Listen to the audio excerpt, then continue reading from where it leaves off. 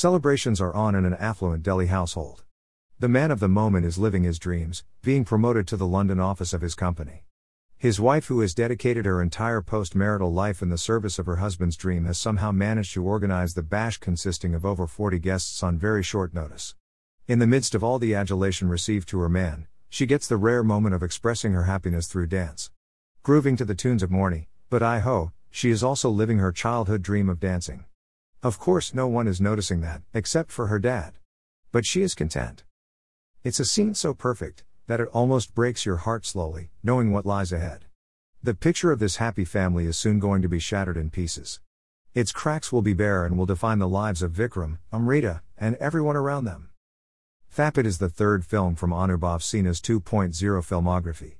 The 2.0 suggests his 180 degrees turn from the kind of content he used to make prior to these films, Tum Bin, Dus, Cash, Radha 1. Much like the premise of these recent films, he has transformed his craft to the extent that he has now delved into subjects with piercing efficiency, without having himself dealt with the issues he is talking about. A Hindu, upper caste man is now credited to the most effective films on communalism, Mulk, caste discrimination, Article 15, and gender bias, Thapid.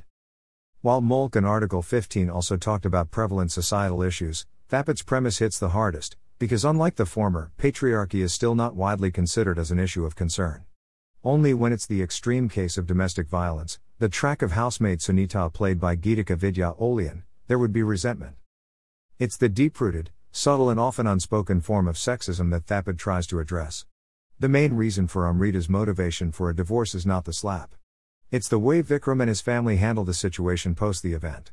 His conversations with Amrita revolves around his justifications for that action and never appears apologetic about it.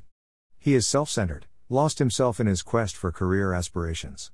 So much so, that the leaving of her wife is more of a logistics issue rather than an emotional one. He does value her absence but easily compensates it by increasing her maid's wages. All that being said, Vikram is not inherently this person. It's evident that his upbringing has made him so. Men, in this culture, are not subjected to any domestic commitments apart from a few moral and financial obligations. This onus is then put on women, who then can only dare to have a professional career and carry out the jugglery for her entire life. The sacrifices, the troubles, the emotional investment, which Vikram also had, but for his company, that housewives like Amrita go through are never admired, nor respected. For years, housewives are seen as second-class members of the family, including the women themselves. This bubble of acceptance of the way things are, bursts for Amrita with that slap. And along the course of the story, it does the same for you. That is, if you're willing to acknowledge the existence of this bubble in the first place.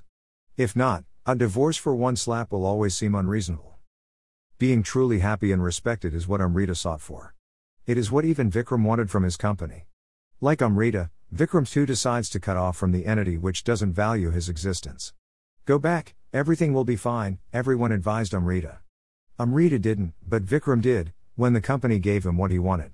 He thought he now finally has it all. But alas, respect was there, but happiness wasn't.